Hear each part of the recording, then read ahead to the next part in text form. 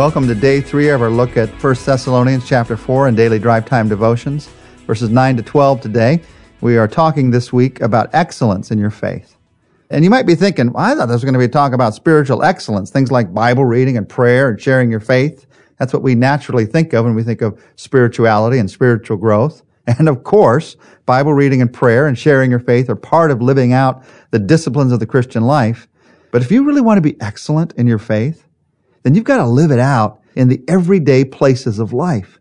So yesterday we talked about what you think and how you treat your body. That has to do with living an excellent faith. What you think about sexuality and sex, that has to do with living an excellent faith. And today, as we look at these verses, we're going to be looking at how you handle your job. Our sexual life and our work life. That's a lot of our life. Now, I'm not going to ask how many times you've thought about the Bible today compared to how many times you've thought about sex or work. It would be an interesting answer, but I'm not going to ask that. The point is, if I don't understand how God's a part of every part of my life, I'm not going to be growing as He wants me to grow. And verses 9 to 12 talk about our work life, beginning with talk about loving one another. Let me begin reading in verse 9. Now, about brotherly love, we do not need to write to you, for you yourselves have been taught by God to love each other. And in fact, you do love all the brothers throughout Macedonia. And yet we urge you, brothers, to do so more and more. Make it your ambition to lead a quiet life, to mind your own business, and to work with your hands, just as we told you, so that your daily life may win the respect of outsiders, and so that you will not be dependent on anybody. There again in verse 10 are those words, more and more again, this time applied to your job. More and more excellent, more and more growth. How do you handle your job? That's the question here. Some people think that they can somehow separate their Christian life from their work life. It's absolutely impossible. Paul in this passage talks about the attitude towards your job that makes all the difference between excellence and mediocrity at your work, in your spirituality at work. The attitude, Paul says here, that leads to excellence in your work is ambition. Make it your ambition, he says. Now, when we think ambition, we think reach the top. We think climb the ladder. We think attain the best. We think have the drive that pushes us towards personal productivity and success. And all those thoughts, they have nothing at all to do with what Paul is talking about here.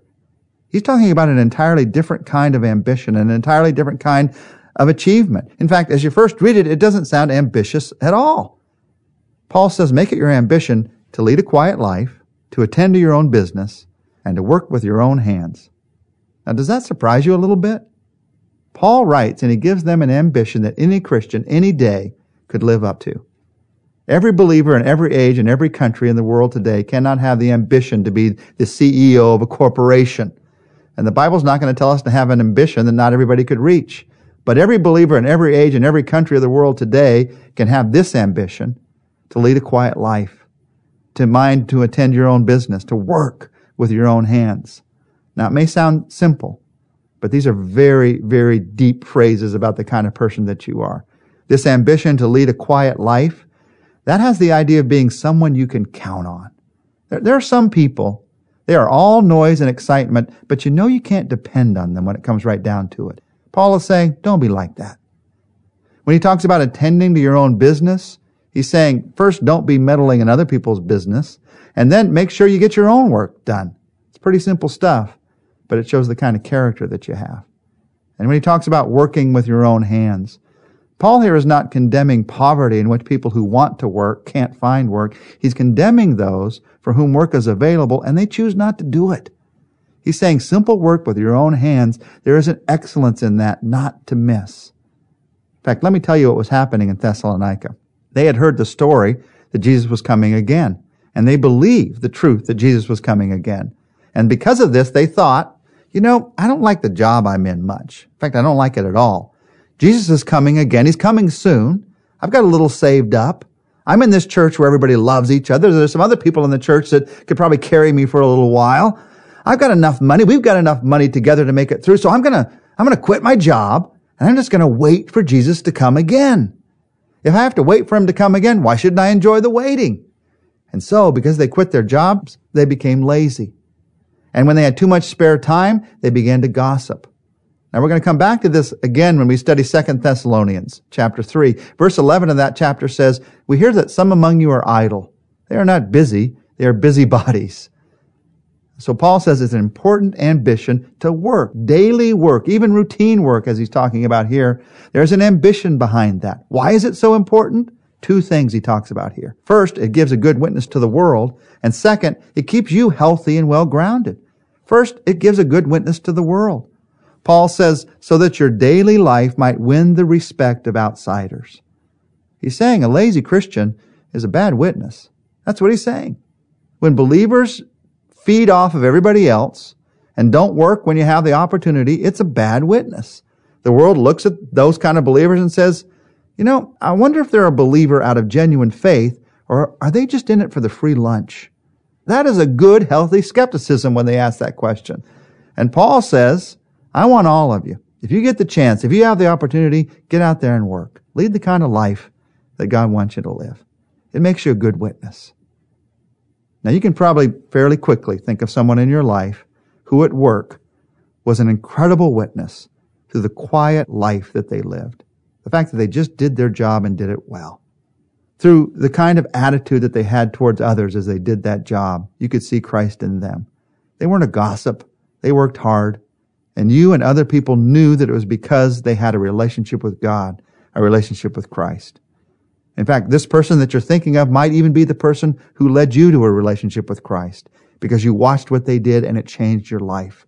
That's what Paul is talking about here. Be that kind of person. And as you are, recognize God is working through you and you are changing people's lives in ways that you don't even recognize. It's a good witness to the world to have this ambition. And he says it also keeps you healthy and well-grounded. He says so that you don't have to depend on anyone. Now, he's not talking about spiritual interdependence here, the fellowship that we have in a small group as we pray for each other. He's talking about you not working and making someone else earn money for your food and your shelter when you could earn it yourself. Don't make someone else do that, he's saying. If you get away from the routine of work, he's saying here, you get in trouble. So work with your hands. Now, obviously, there's a lot of different ways to work with your hands. Whether it's on a keyboard or whether it's out in construction, you can be working with your hands. Whether it's managing people or whether it's working in a place where you don't see people much during the day, you can work with your hands. Get the stuff done that needs to get done. There are all kinds of different ways to work, different kinds of work. But Paul is saying here, stay involved in life and in work. And even if you quote unquote retire, make sure that you're still involved in meaningful work because that is healthy and it keeps you well grounded. He's saying that you have to have something you can invest your life in. And one of the ways we invest our life is the work that we do with our hands day to day. If you don't have that, Paul says, you become a busybody because you don't have anything else to do. Do you remember the story of King David in the Old Testament? The sexual sin that he got involved in with a woman named Bathsheba? The Bible says that this happened, quote, in a time when kings go off to war. In that time, David was back at home, not where he should be, not doing the work that he was supposed to be doing, not protecting his country. In the time when he was supposed to be out defending his country, he said, I've got other people to do that. So he didn't get involved. He took an early retirement, and that had him sitting on a rooftop. Didn't have anything else to do, and he sees a woman taking a bath. He shouldn't even have been there. He wouldn't even have been tempted if he'd been busy doing what God had given him to do. Now, all of us have felt the weariness that comes from work. The drudgery of the day to day to day. You might be feeling it right now. But don't lose sight of the blessing of work. Even in difficult, even in monotonous work, there is a blessing. It keeps you connected to reality. It keeps you from just becoming a commentator on life. It keeps you real as a person. And that's what God wants us to be. People who have an excellent faith, they have to have a real faith, a genuine faith. And Paul says that one of the values of the work that God has given us to do is it keeps us real to the people around us. You want to be excellent?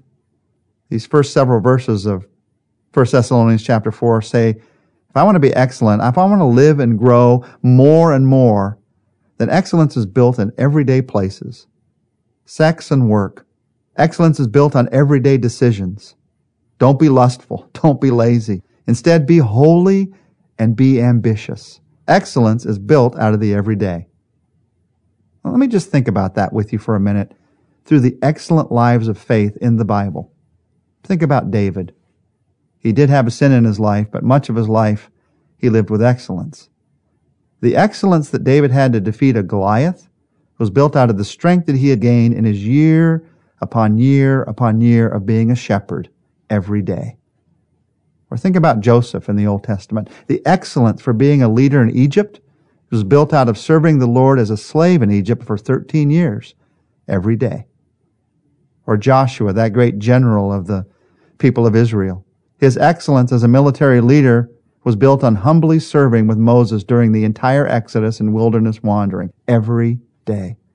Or Paul. His excellent service for God was built out of a 14-year desert exile in which he learned from the Lord every day.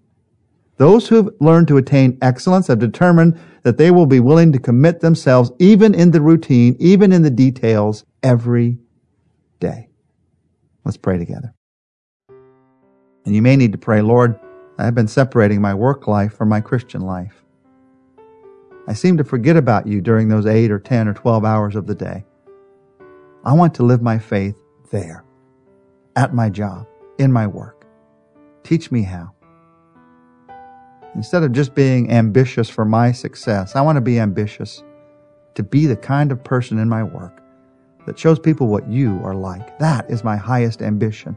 Jesus, with all my heart, I want to live out an excellent faith in these practical areas of life. And I look forward to what you're going to do in me. I'm not depending on myself or my strength for this to happen. I come to you, Jesus Christ, recognizing your Holy Spirit in my life. And with all that I know, I depend on you in this moment for this to happen. In Jesus' name, amen. These next few days, we'll be talking together about what the last part of this chapter has to teach us about the second coming of Jesus Christ. Some of the clearest teaching about the second coming of Jesus Christ anywhere in the Bible is in this last part of 1 Thessalonians chapter 4.